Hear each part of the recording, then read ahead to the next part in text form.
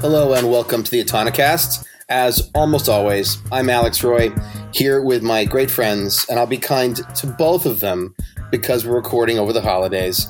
My wonderful friends, Edward Niedermeyer. Hello, Edward. Hey, Alex. And Kirsten Korosek. Hey. And on this episode, we're going to do basically a year-end wrap-up. Is that right?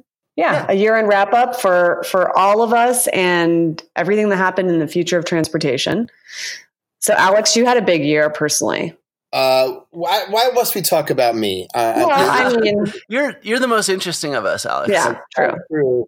Let's see. I took a position with Argo AI, which is very secret, and I also I picked up not one but two Teslas, and I drive them a lot of miles. Mm-hmm. And my movie just came out, Apex: The Secret Race Across America. And so my year's been pretty boring. What about you two? It sounds pretty boring. 2019 will always, for me now, be the year that I realize that there's such thing as a director of special operations job in the autonomous vehicle space. It was definitely an inspirational thing to learn. I have read a lot of books about like reinvention, disruption, and like pivoting. And I don't know. I don't know if I've lived up to some of those books, but there's. I think that you could write a book on reinvention and pivoting, maybe. Maybe. I mean, the fact that I'm still, I guess, the father of the Human Driving Association is interesting. I've done a number of screenings of the Apex film for friends in the autonomous vehicle space, and I'd say 99% of people say amazing. The sensors, the planning, like the sense, plan, act. Those are the three phases of what an autonomous vehicle has to do. And a lot of these folks are like, wow, Alex, we had no idea how much work and that kind of quantitative planning went into the record. And then there's the 1% who are like, why the fuck? Who the fuck is this guy? And what does he have to offer to improve automotive safety? So, I've had to walk a fine line. So we'll see what happens. Are you saying there are people who are hating on your creative work, Alex? That's definitely not something that I experienced in 2019. Yeah. No, not at all. What I always say, I'm like, listen, the events are depicted are 14 years old, and I work in automotive safety now. Also, it was very biased of you to not use a Tesla for your cross country movie, even though they didn't exist back then. It was still very, very ugly and biased, and you were probably paid by Big Oil to not use a Tesla. Yeah. Well, yeah. Who knows? Maybe I'll do them. Yeah. Well, let's talk about you. My life is boring. Well, Ed, you also had a big year, and you want to talk about that? Yeah. I mean, I finished my book and published it, which was the biggest thing that's happened to me in a while. That project consumed my life for a number of years, and was, and it's interesting, even now, just seeing since the book has come out, the roller coasters in the Tesla story just keep going. And I'm not sure people fully realize how hard it was to finish the book and commit to sort of the way I was portraying this company, knowing that, things would be wildly euphoric and also dismally, pessimistic, all within, 6 months of the book actually coming out. That was really tough. And I think so far, generally it's holding up, although, with the stock now at $420 a share, I understand some people think differently. Right. Well, we will see. Are you saying that you didn't know how to end the book because no one knows how Tesla will end? It was more than just end the book. I mean, it's right. Every story has to have a narrative arc. And without knowing the ending, it's hard to draw that arc, right? It's like trying to plot a chart without knowing the endpoint. True. So that was challenging, but it fits sort of my big theme for 2019, which is that, and this sort of also comes from the other big thing that happened for me this year, was going on a driverless ride, being the first journalist to do a driverless ride with Waymo in Chandler, Arizona. that, and I ended up writing 2 stories, and I realized, one of them was an extra crunch, so it's like paywalled, and so not as many people read it. But in addition, but a highly engaged audience read it. So to be clear, yeah, no, and then apparently the numbers were quite good, so I'm happy about that. But there was the story about the ride itself, and then there was also, I talked to a number of people on the UX, the user experience research team at Waymo, and this is sort of, it encapsulates my my feeling about a lot of stuff in the space, which is that a lot of technical progress has been made. In the case of Waymo, they have a level of confidence in their system that, at least in Chandler, they're having driverless rides. Oh, and by the way, something that is new that I think I'm allowed to say is that Waymo is actually charging for driverless rides now. Really? So we're breaking a little news there. But that also brings the other side of it, which is that I think they have a long ways to go before this incredibly advanced technology is a real product. And I think that's a theme that we're seeing a lot of in the space right now. Mm-hmm. Well, enough about you. Well, how about you, Kirsten? Just kidding. I did not have such an exciting year as either one of you. Primarily traveled a lot and took care of Alex's various vehicles. And that was pretty much it. Oh, but I will say that probably the big highlight, the one thing that I worked on the most was the mobility conference that we had, that TechCrunch had in July, and it was a 1-day event, and we're going to have it again in 2020. So I took a lot of pride in that and hope to at least match it, if not make it better, in 2020. But yeah, I mean, really, it was all about settling into TechCrunch and trying to write about the future of transportation and provide hopefully some insight and analysis to people. Also launched a newsletter. So I had no big, job change or book coming out, but that was it. And what I've found, I guess for my theme of 2019, since we're talking about that, we'll dig in a little bit more, is how many timelines were punted on, and how all of a sudden advanced driver assistance systems became cool again. And discussions about robotaxis, at least in terms of the commercial aspirations that people had, were pulled back a bit. And that was over, an arc that began probably a little bit before CES, but was right in our faces during CES last year. Yeah. And has really scaled. And as a result, I saw a lot more about teleoperation, for example, a lot more on driver monitoring systems, related businesses to the support of a level 2, even level 3 type vehicle, and less about, we are going to launch X number of vehicles by this date commercially as a robotaxi, except for one person, right? And that's Elon. He's the holdout, and I'm sure that he'll continue to dig in on that one. So that's what at least I noticed for 2019. Did you notice anything in terms of like how ADAS became hip again, Alex? Well, I would say, because I lack Kirsten's modesty and professionalism, that I called this 3 years ago, and I'm not surprised. I predict that Elon in December of 2020 will announce a limited robotaxi service in like one neighborhood. It'll be 3 cars, and it's going to operate in limited hours. So you think he's going to go L4? Yeah, but it's going to be like one neighborhood. It's going to be so limited as to be, by any not meaningful in a business sense, but very meaningful in an optics sense. Yeah. Well, it will be meaningful in a business sense in that he'll be able to recognize revenue at some point, right? Like if some form of functionality is put out there, then that deferred revenue gets to flow into the company. I mean, after the Cybertruck reveal and everything's happened last few months, we can all accept whatever he can do to generate media and satisfy even a part of expectations.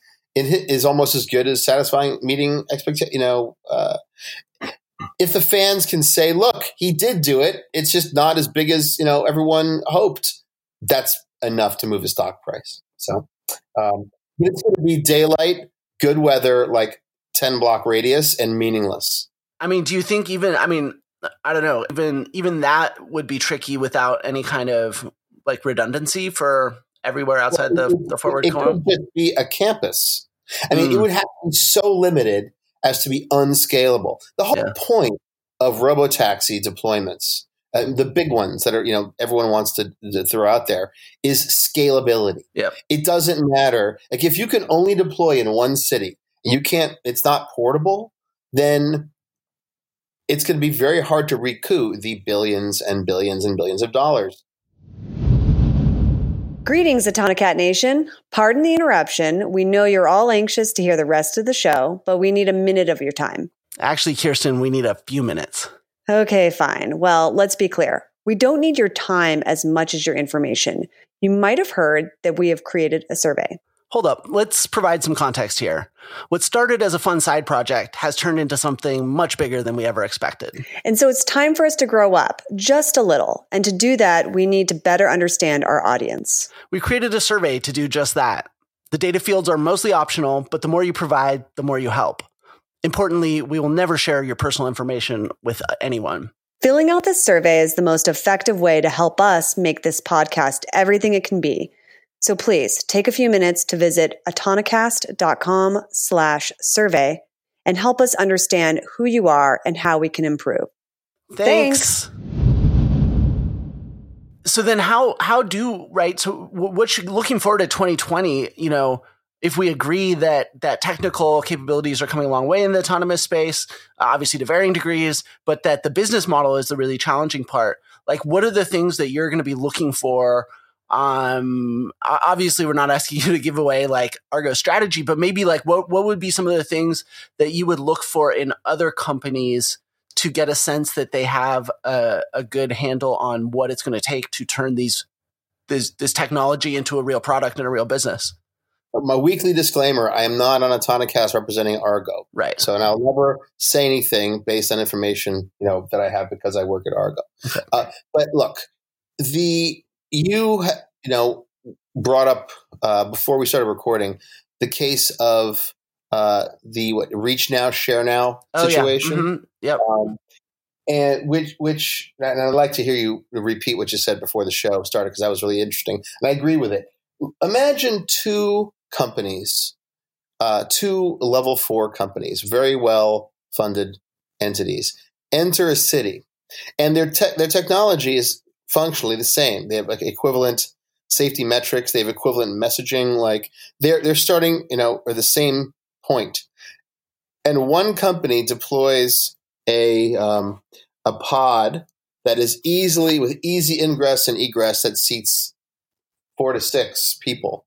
And the other one deploys a pod that fits 2 people in some bags. And they throw them to the same neighborhood.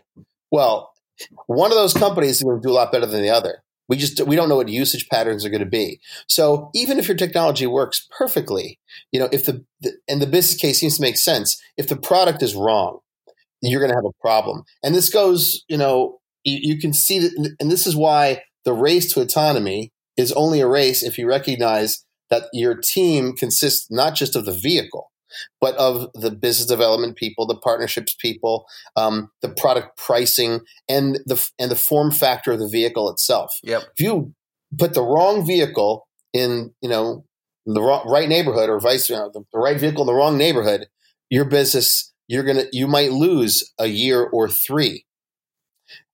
And this is the thing. So, the level 4 robotaxi deployment at scale situation depends on so many more factors than the technology or even safety. And everyone's been talking about this focus on the safety is, I don't want to say it's a red herring, because safety has to be solved. It's a trust issue. But imagine, look at an airline. Airlines rise and fall and die, putting the wrong plane on the wrong route. And that is the the discussion around autonomous vehicles that people aren't happy. Well, and I would say that exactly the storyline that you just put out there in terms of what you predicted and now what we're seeing play out is going to be what makes or breaks automakers, not just AV, startups in the next few years, because they are trying to shift away from this traditional business model of producing and selling vehicles to a single consumer. And that's still going to be a core part of their business, for GM and Ford and all the others. But they're clearly trying and experimenting, and some are going to fail at it miserably. And we've seen examples of that already.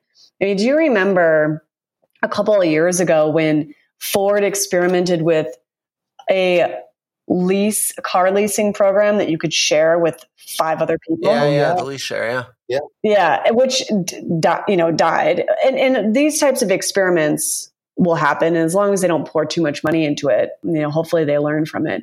But I think we're going to continue to see what Alex already described, and maybe the failures will be a little bit bigger moving forward. Well, let's look at just the car to go. Which is now share now. So a year ago, Reach Now, which is BMW's car sharing system, and Car to Go, which had been around a lot longer, which is run by Daimler, they merged about a year ago. Actually, one of the first story I broke last year was that they were going to name it Jerby, which ended up not happening. Which I would still love to get the inside story of how that all went down. But basically now, less than a year after merging them, they're withdrawing from the U.S. market completely. And Daimler Car to and three European cities. By the way. Okay. I was focused at the U.S. Yeah. Well, but for 2 different reasons, which I find interesting. Huh. So, the North American markets, if you read the statement, if you read between the lines, it seems like what they're saying is essentially they never say parking, but they talk about infrastructure, and the amount of money that would be required in order to make it work is just essentially not worth it. I mean, that's in the European markets, they say low adoption rates. So it's interesting. They use different language. The 3 markets they're leaving in Europe are, I believe, London is one, and 2 others. And in the North America, it's in mostly US cities, and then Montreal in Canada, and Vancouver. So I have a slightly different take, which sort of echoes Alex's perspective about product being really important. And that is, I think that, it's been, so my book is about Tesla being sort of taking a tech company attitude towards the traditional car business and the challenges there. But I think we've seen a lot of established car companies struggle with sort of new startup type business models or business models that require a sort of startup perspective. And I think Car to Go is one of them. And I think Car to Go lucked into being really successful because, look, anytime you have a fleet business, the temptation is going to be for car companies to dump whatever is not selling well into them as a place to just get the products off their books and maybe make a little bit of money off of them. And I think Car to Go was incredibly lucky in that when they started in the US, the vehicles, they'd been trying to bring the smart car to the US and make it successful as a traditional car that you'd sell and buy. And that hadn't worked. And so they had a lot of these cars and they ended up dumping them into the Car to Go fleet. And just from personal experience here in Portland, I mean, I'm, writing about cars is a very uncool thing in Portland. And when you go to like parties and stuff and people want to talk about a car, it's very unusual and you notice. And when Car to Go was operating smarts, that happened a lot. People would just bring up like that they used a Car to Go smart, and like they would never own, they would always say the same thing, which is that they would never consider buying or owning or even leasing a smart because it's just a ridiculous car for the American landscape. But as a dockless, it's essentially the car scale version of a dockless scooter, where to pick it up and drop it off sort of at will, wherever you want, on demand. It worked great because it was tiny. which is not great for a car you own, but is great because for shared, because it's easy to find parking for it and park it, and to do that in urban areas. And then also it was a very simple, almost crude car in terms of the interior, and that really made it easy to just jump in and use. And then what happened was, as that fleet aged, Mercedes, instead of understanding that the form factor of that product lent itself perfectly to the business model that they were trying to do, they stuck with their traditional incentives, and the vehicles that they then had too many, produced and not enough demand for, were these Mercedes CLA and GLA, sort of compact sedans and crossovers. And so they put those in the car-to-go fleet, and they did not do as well. And everybody I knew who had loved using the smarts stopped using car-to-go. And I think the lesson there, and obviously they probably don't want to admit this, but I think the lesson there is that the right product means everything. And that's why I think, it's always going to be hard for a traditional car company. And it's funny because I'm oftentimes accused of being an auto industry defender, which I don't think is accurate. But I think in this case, it's very important to understand that these car companies will always have the wrong incentives for that kind of business model, because what you need for that business model is, you develop and design a vehicle just for that you're not necessarily going to have huge upside if it does well, and it will sell all these. You're going to sell a fixed amount of them, and they're going to be a revenue stream, and they have to be designed for that business model. And what it takes to design a car for sharing is going to be fundamentally different than what works in a car that can be privately sold. And I think it's going to be very hard for car companies, and Daimler's proved it. It's very hard for car companies to cross over into this new business model. Well, okay. I don't disagree with all of that, but I do think that it's, I'm not going to say simplistic view, because there's obvious, but I think there's more going on than just that the product, that people liked the product.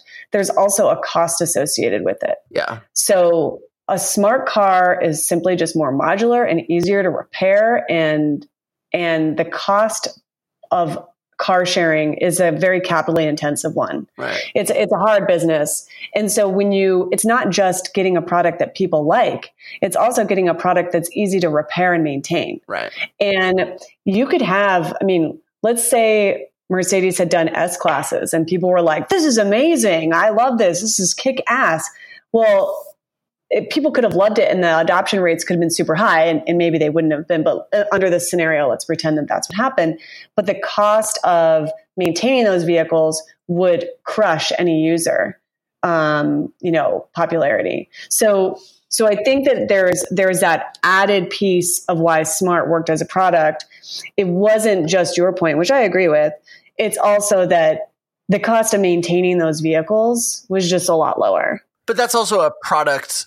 Right. That's when you think about making the business work, it means you have to, again, right, instead of designing a vehicle that's going to be obsolete in a couple of years so that someone buys a new one, like building a car that will last like 1 million miles and just need interior refurbishment. That's something that's totally alien to the car business for private ownership, but that's something that would help make that business work. Right. So I agree with you on the product side. I'm just adding in that, like that cost is a little bit, yeah. And so when the whole Share Now thing happened, the original merger, and then now its demise in North America, I went back and looked at a story I had written back in 2015 when BMW had merged, had its car sharing joint venture with Sixt, and it was called Drive Now. Yep. Do you remember that? Yep.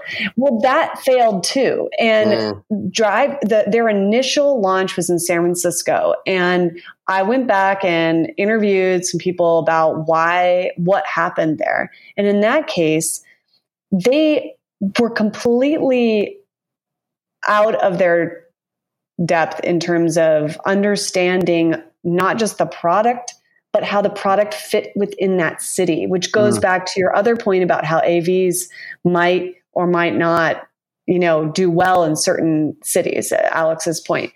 Basically, there were parking spaces allotted for car sharing vehicles in San Francisco. There were at the time 900.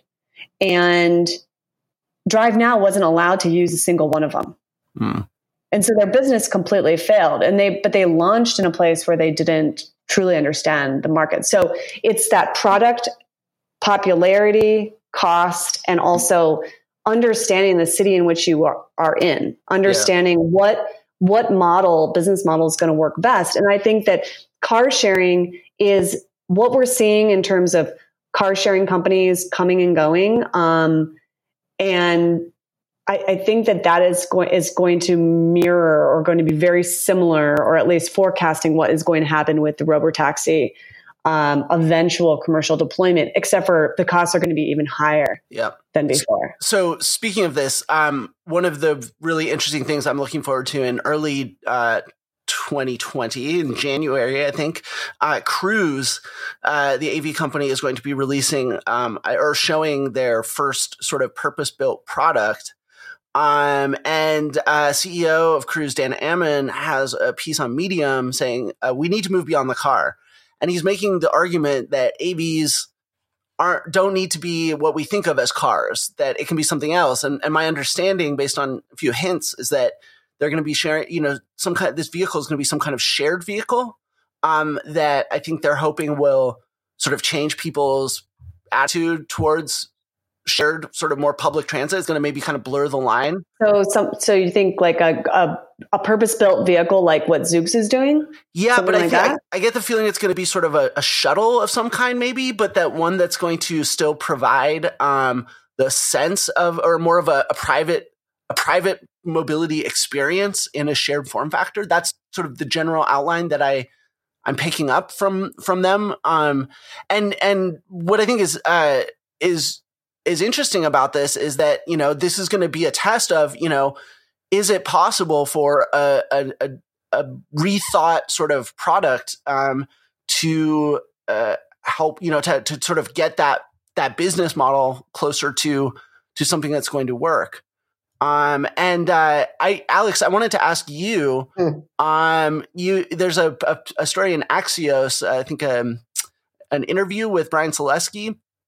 My friend Brian? Yeah, CEO of Argo. And he has a quote that says, "We don't pretend that self-driving cars as a technology platform can solve the larger scale issues around congestion and efficiency. My view is it will take a systems approach to solve." Obviously, you don't speak for Brian, but I'm just wondering, A, can you sort of expand on what he's saying there? And B, like, is this a response to what, right? Because Dan Ammon's post sort of implies that the right product and the right service can actually have the impact that, Uber said it would, but didn't deliver on, which is reduced congestion, reduced efficiency, or improved efficiency, reduced private car ownership. Is he saying that Cruise's approach of trying to solve that with a product isn't the right one, or that it's not enough, or what's going on here? Well, it's not in Brian's nature to comment on what anyone else is doing, because that's not his personality. He likes to keep his head down and do his work. But look, I agree with Brian, and I've said this for a long time. I mean, we all know AVs alone cannot solve congestion, because congestion is not. It's a multi-dimensional problem, and so we're taking the human driver out of a taxi and making it a robotaxi does nothing for congestion, unless the only way that AVs alone could reduce congestion is if they were 100% of the vehicles in a given geographic area, and then they were optimized for traffic flow. Yeah. And also sharing, because that's, to me, a key metric. Well, let's be clear, an autonomous vehicle by definition does not have to be shared. It just so happens that almost anyone who is sane and investing in this is investing in shared AV fleets. Tesla, and there are a few other companies, but for Tesla primarily, they sell cars, and these are not shared vehicles. Yeah. They could be, they don't have to be. So if you had 100% AV penetration within a fence, and you optimize, you had some kind of load balancing system, then they could be part of traffic and congestion mitigation. But the big one, and this goes back again to how you operate your business and what kind of leadership you have, is is your AV deployment going to be intelligently and happily integrated into a broader ecosystem of other modes? Will there be, where are your pickup and drop locations? Are those locations the same locations as hubs for other modes? Scooters, bikes, trains. And if you load balance correctly and you make it affordable, if you do, what I've talked about, the idea of universal basic mobility, like a mobility floor where every citizen in a city has, a guaranteed minimum of service and options, then AVs, like anything else, become a part of that system, a critical component. Now, what AVs, the goal of AVs, even if they accomplish nothing else, is to be safer than a human driver in situations where humans make a lot of mistakes. And if you look at what happened in New York last week, I think 5 cyclists were killed last week. So there was absolutely no cathartic benefit to driving a car for fun inside New York City. So I wouldn't make the case that I want to be free to drive in the city. No one's free to drive in Manhattan. But there's a huge case to be made for deploying AVs in urban cores. And I hope that, companies other than Argo, and I'm pretty confident in Argo's approach, I hope that everybody who deploys them pays close attention to those relationships. In the same way that the wrong vehicle, the wrong product can sink, hundreds of millions of dollars in investment, a lack of integration with the communities can also sink a company. You could be right on top of the modes, but you could also ignore pleas from the community to do something. You could also not pay attention to privacy or the safety of your passengers. And Uber has, they're like kind of like what Plato's cave, right? They've shown us everything that can go wrong when you enter cities without prior relationships that are positive. And this is going to play out again in AVs for companies that don't pay attention. So one of the things that I'm going to try and do in 2020, actually, it's like I don't usually do New Year's resolutions, but I'm going to do one this year. And I have a couple of ideas for actually fiction, sci-fi about AVs. And so I want to write a couple of just short little vignettes. And one of them that just kind of actually occurred to me, I was tweeting about congestion and stuff today, and someone mentioned that, what would happen if Tesla were able to deliver on its promises about AVs next year, or really ever, because their specific business approach to selling these things is that the car will be able to operate while you're not in it. You have zero occupancy vehicles out sort of trying to, pick up riders and stuff. It's actually an amazing dystopian scenario. It's funny. I'm so skeptical that it will happen. I hadn't really thought too much about it, but really it would be dystopian if they were able to do that, because it would just so dramatically worsen congestion to have everybody trying to put their vehicle out on the road to make them money. Gridlock would be terrible. Well, let's be clear. There are a lot of skeptics and kind of, people who like to write op-eds have thrown that problem out there. But let's just be serious here. Let's say people were buying vehicles that were level 4 capable, and on the assumption that they'd be able to rent them out and send them out as robotaxis, and too many people did that, then very rapidly market forces would drive down the price of that ride. Right. And suddenly the financial modeling these people made over the course of their lease, let's say it's 3-year, 4-year lease or financing the car, their financial models will be destroyed if they are exposed to the realities of market forces. Do you think that those market forces have played out as you just put it out there for ride hailing? Yes, of course. And they're going to play out that way for any other, well, if 10,000 people put 10,000 cars, and when you go put your car on Turo, you can pick your price, but you would be wise to look at the pricing of other vehicles out there before you pick your price. And you will find that there's a pricing equilibrium that happens on the Turo platform.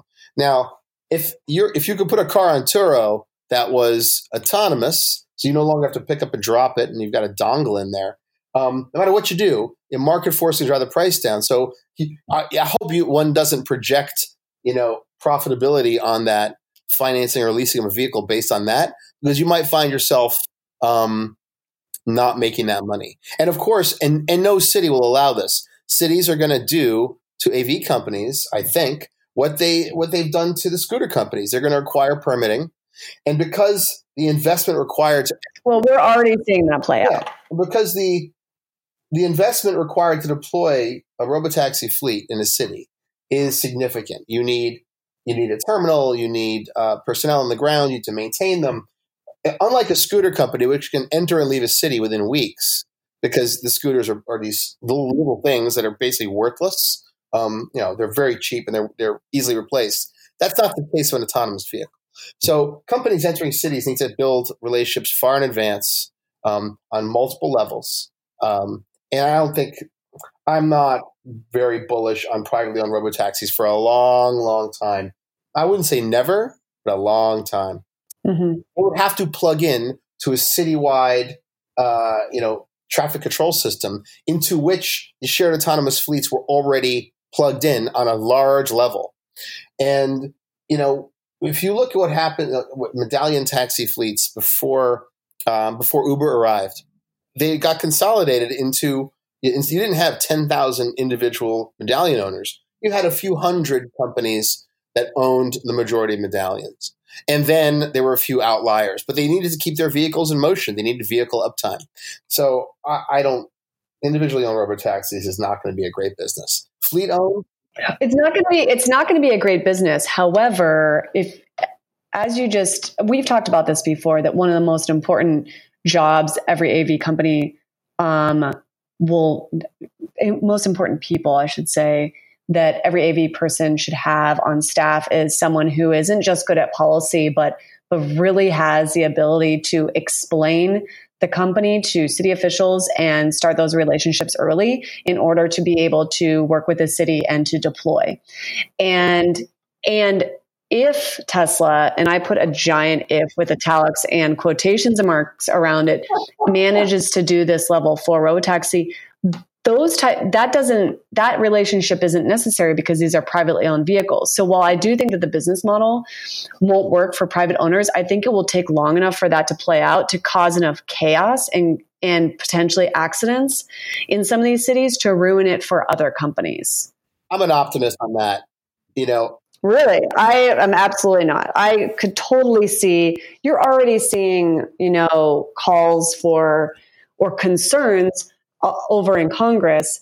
Some of those discussions that I've seen show an incredible lack of understanding, for one, but also a lot of concern around autopilot, but also very quickly extending that to AV companies. And that could really hurt AV companies if the bad actor is Tesla or anyone else, right? But specifically Tesla, because these are privately owned vehicles. This is not a company operating a robotaxi service in the traditional sense. Well, as someone who has 2 Teslas and loves them, actually you don't.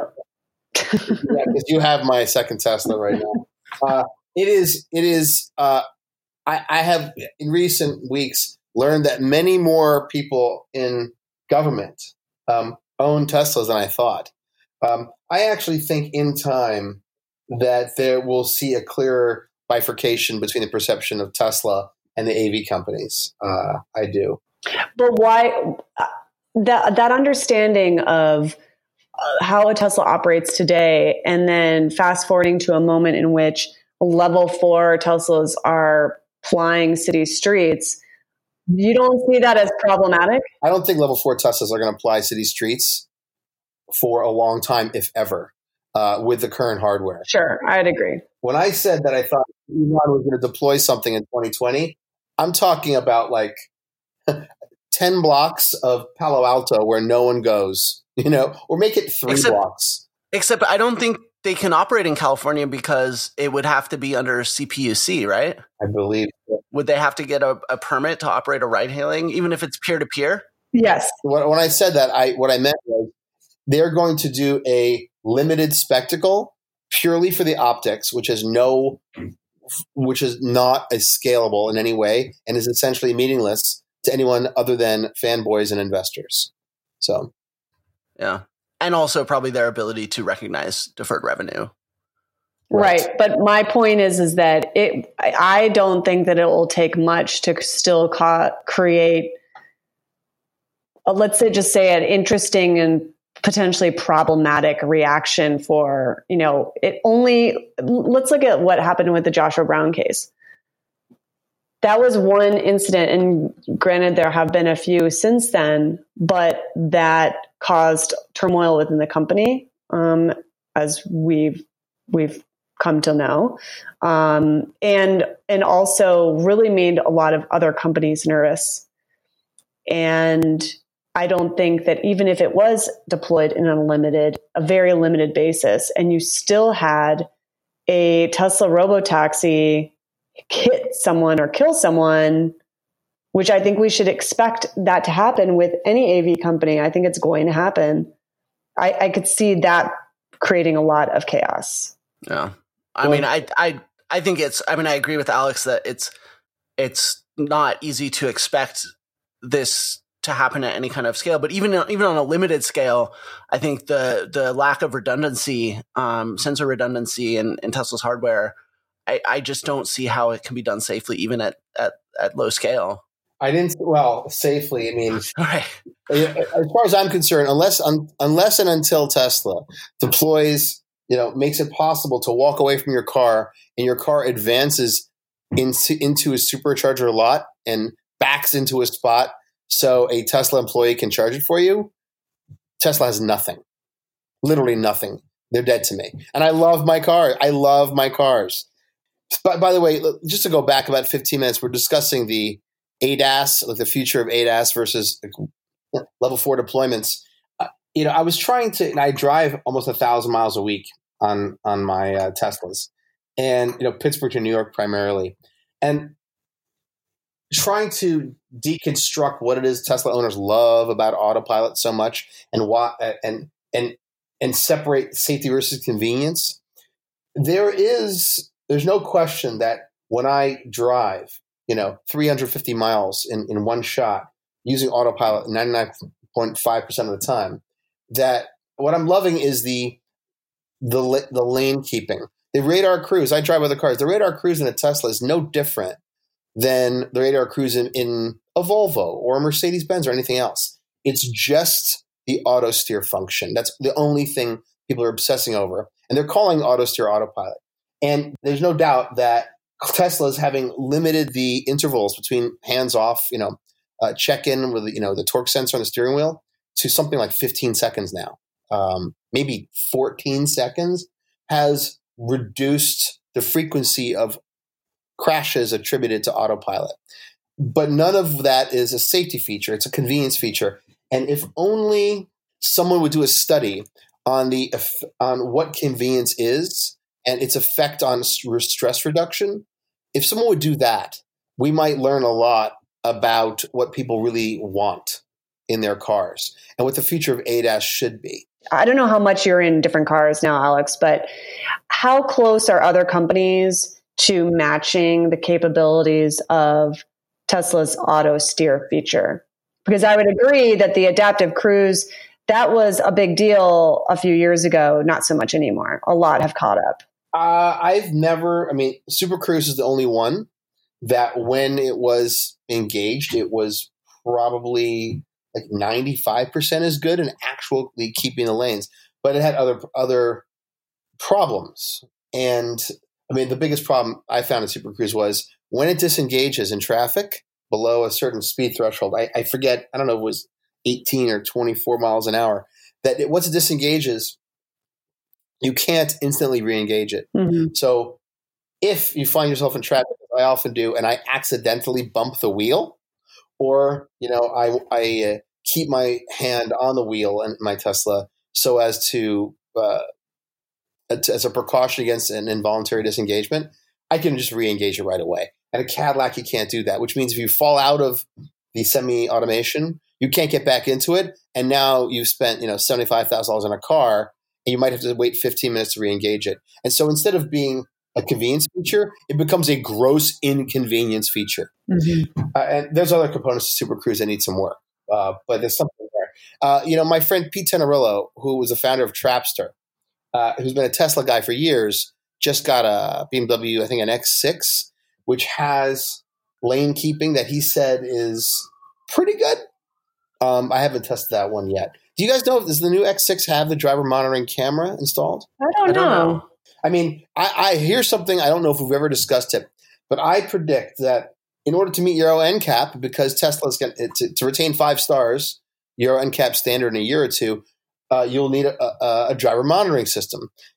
And so in 3 or 4 years, I think every Tesla is going to have a camera. We know that the Model 3 has one that's not currently used. I think people might look back in the future. I've said, and Matt Farah has said, that Model 3s are essentially disposable, the first disposable car. But I think in the 3 or 4 or 5 years, that Tesla fans will actually consider the first generation, pre-camera Model S and X will become collectible because they have autopilot suites without cameras. Mm-hmm. You can still fuck around. Not as much in the early days, but you still can. And, Teslas, I think, will become once the cameras arrive, much more restrictive in what people can do. Okay, 2 quick points, and then I'd jump in. One, I've gotten in, I can't even tell you how many semantic-based arguments with Tesla comms about how Teslas do have a driver monitoring system, which they don't. Oh, shit. So that point there. But I think they're camera-based driver monitoring. Right. No, I heard you say camera-based, but just for the listening public here, that is, in terms of the company perspective, there is one. But I think that your prediction about driver monitoring systems, not just in Teslas, but in other vehicles, is spot on, because we're already seeing that with, for example, like the Ford EV, the Mustang-inspired, the Mach-E, has a driver monitoring system that's super low key. I mean, you wouldn't notice it. And it is there for future use of some kind. Right. It'll come with an OTA update, right?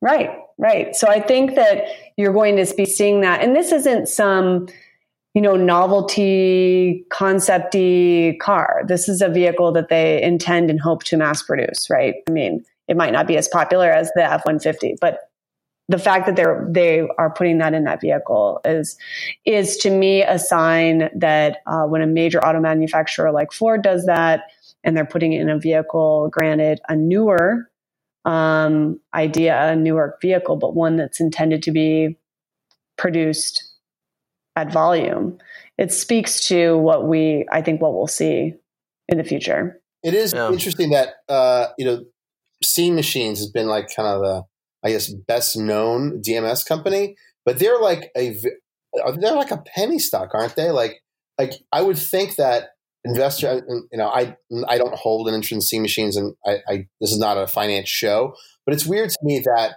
if DMSs are inevitable, I mean, every new car is going to have one in a few years. Why isn't there more activity in the DMS sector? Like, where are all the DMS startups? Related is, the Audi Level 3 was supposed to show up and never did. And you've had some fights online with some people about Level 3, Tesla fans, idiots. Where are the transition monitoring systems, or transition management systems? Like, where are the startups who are the bridge between driver monitoring and semi-automated functionality and, the sensor hardware? Like, where is that? Like, it sounds kind of like your friends at, oh God, and now I'm blanking on their name, but he's been on the show. Adam Cogtech. Yeah, Adam Cogtech, right. They kind of are, but I mean, they solve part of it, but they're really like, second gen DMS. Right. Still, well, something you're right. because their second generation product is cognition management. Right. But the cognition management that they do, let's assume it works perfectly, still needs one more thing. It needs a warning types. There needs to be a common system of warning types, of intervals, hands off, hands on, eyes up, eyes down, intervals, sounds, and visual warnings that people can understand when they just get in and they just drive. And then the Atom system plus, a Seeing Machines, it just sits there and resolves all of it. And I think there's a real lack of intellectual foresight. Maybe it's some of the OEMs. Anyway, yeah. So I think I'm going to be a little contrarian here, but also agree with you. I agree that what you said about sort of these early, the Model S and the Model X that offer autopilot without any kind of driver monitoring, I think it will be popular because, and we discussed this a little before in the past, but what people want is not what's safe. Yeah. I don't think people want safety. People want convenience features, and I think people want the ability to not pay a ton. I mean, yeah, Teslas are expensive, but autopilot for the level of capability. Because it allows people to steal back a little bit more of the time that they're stuck in the car. I think for well-off people for whom, money is worth less to them than time, they're really going to want that. And I think that, as ADAS becomes more ubiquitous, but it's going to also come with these driver monitoring systems that don't allow you to pull out your phone and do things that are unsafe, but which people want to do. I think the bloom is going to come off the rose a little bit. And because I think fundamentally what Tesla proves is that, the most successful ADAS is actually the least safe one. And it's so counterintuitive because ADAS has always been sold as a safety system, including by Tesla. And Tesla continues to claim that their system improves safety, but I don't think it does. I think it genuinely, that what people love about it is the fact that it allows them to do unsafe stuff more than they would be able to otherwise. Well, we're seeing that change, right?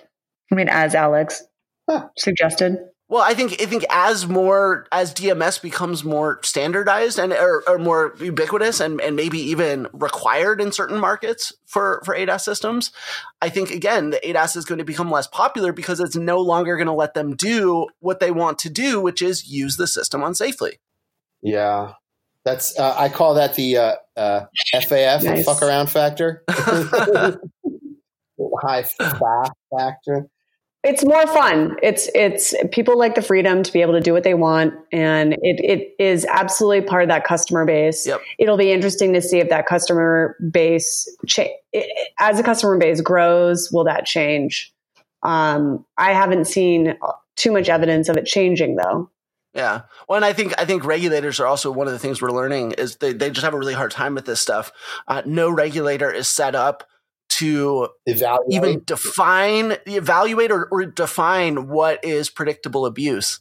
And I think they don't want to, especially because in Tesla's case, declaring autopilot defective due to predictable abuse would effectively kill the company. And I don't think regulators want that blood on their hands. I think, we're learning that. And so who knows, maybe we'll even see more companies. I know a lot of companies really don't like what Tesla's done because they feel it's unsafe and they feel it's irresponsible and it puts the technology broadly at risk. But, you can't argue with their success in a way. And we may well see more companies actually follow them down this unsafe route because it's what the market wants. Well, I would actually say the unsafe part of what I've seen other companies do is just that it is the whole user experience and the user interface is either so nuanced and also complex that people don't know when they're in adaptive cruise sometimes. Mode confusion. And so that's where I see, so it might be restrictive, but if you get used to it enough and you just don't even know what you're doing or when it's deployed or not, that to me is actually a bigger issue, which maybe is a conversation for another day. Yep. And speaking of which, we are running out of time here. I'm going to disagree. I don't think any other companies are going to follow Tesla down this road at all. And I would also argue that Tesla's done one thing very well that no one else has nailed. The mode confusion in a Tesla is greatly reduced today versus a year or two ago. You know, the majority of people I know in Teslas, they know exactly what mode they're in. Right. I wasn't speaking about Tesla. I was talking about like buying any brand new, pick a mass market provider of vehicles and their ADAS. Oh, yeah. It can be confusing to know what is deployed when. I mean, spent some time in the Taycan. I don't know how you felt about some of deploying the cruise control, for example, and knowing when you were in it or not wasn't the easiest. Are you using the word suboptimal? It was suboptimal. It was a great car to drive, but I wouldn't, it took a lot to figure out exactly when once I figured it out, it was fine, but I was trying to imagine just anyone going into that vehicle. And that's just one example. There are many others. I agree with you totally. I mean, I love the Taycan, but it is still, it's what the innovation that went into the battery powertrain and dynamics is not matched by the ADAS UI. And that's true of pretty much every manufacturer on the planet other than Tesla and Cadillac in this Super Cruise system. I'm hoping that somebody like the Adam Cogtech guys and Scene Machines, or I don't know, some of these other ADAS folks, I forget, some DMS folks, somebody will come to market with a system as holistically well thought out as the Tesla UI, because it is a good UI. And they'll do that for DMS and transition management. You're you've been fully converted. And I think that this conversation about how amazing Tesla is now, it's the UI. We're talking about 2019. And just to be clear, the UI, you can clearly see that a single team had a vision, came in, they had a discussion, and the result is what you see the Model 3, which the UI is better in most ways, not all, than the SX. And you can see how in every other OEM that it's not one team. There's multiple teams with different pieces of hardware and software. And even suppliers. Yeah. And there's a project manager is managing all the politics of what has to go in the dash. And you can see it, you feel it. It's like the Matrix. Like you can't put your finger on it. And then you drive the car and suddenly you see. And and that's what people are mistaking the quality of the Tesla UI with a lot of other things, including safety, convenience, yada yada yada. But there's no question that there's a process in design and execution that is unified, right or wrong, at Tesla, and it's not unified at other places. Yeah. So the path to nirvana in the next level is to experience this UI. That's what you're saying. I'll tell you recently I was on a plane and from one city to another, and I can't name the cities, but on that plane, there must have been half the management from startups and OEMs working in ADAS and a lot of AV guys on this plane. And the conversation, up and down the aisles was, about safety. And multiple people were saying, so how do you use autopilot? And the answer on the other side was often no. I don't understand how these companies can be building next generation stuff without using it and understanding what doesn't work about it. Do you think that they were being coy though, that they had been? Because I know that it's common practice to tear down vehicles, and not enough people are involved in the teardowns or reading the learnings. Okay. They're just not. They might. Listening to Autonocast is very educational. And last week's episode and the one before were very good. Yeah, well, great. But there's no substitute for actually getting in the cars and understanding what works and what doesn't. And this is the part where Alex would normally provide his referral code to Teslas, but since we don't allow that, he can't. I would refuse. I don't believe it. I think ethically challenge is not right. Well, next week, I think we're going to do some put our prediction forecasting hats on. Yep. And any final thoughts for 2019? All right. Well, that's the silence is deafening on that one. And so thank you for listening to the Autonicast, and come back next week.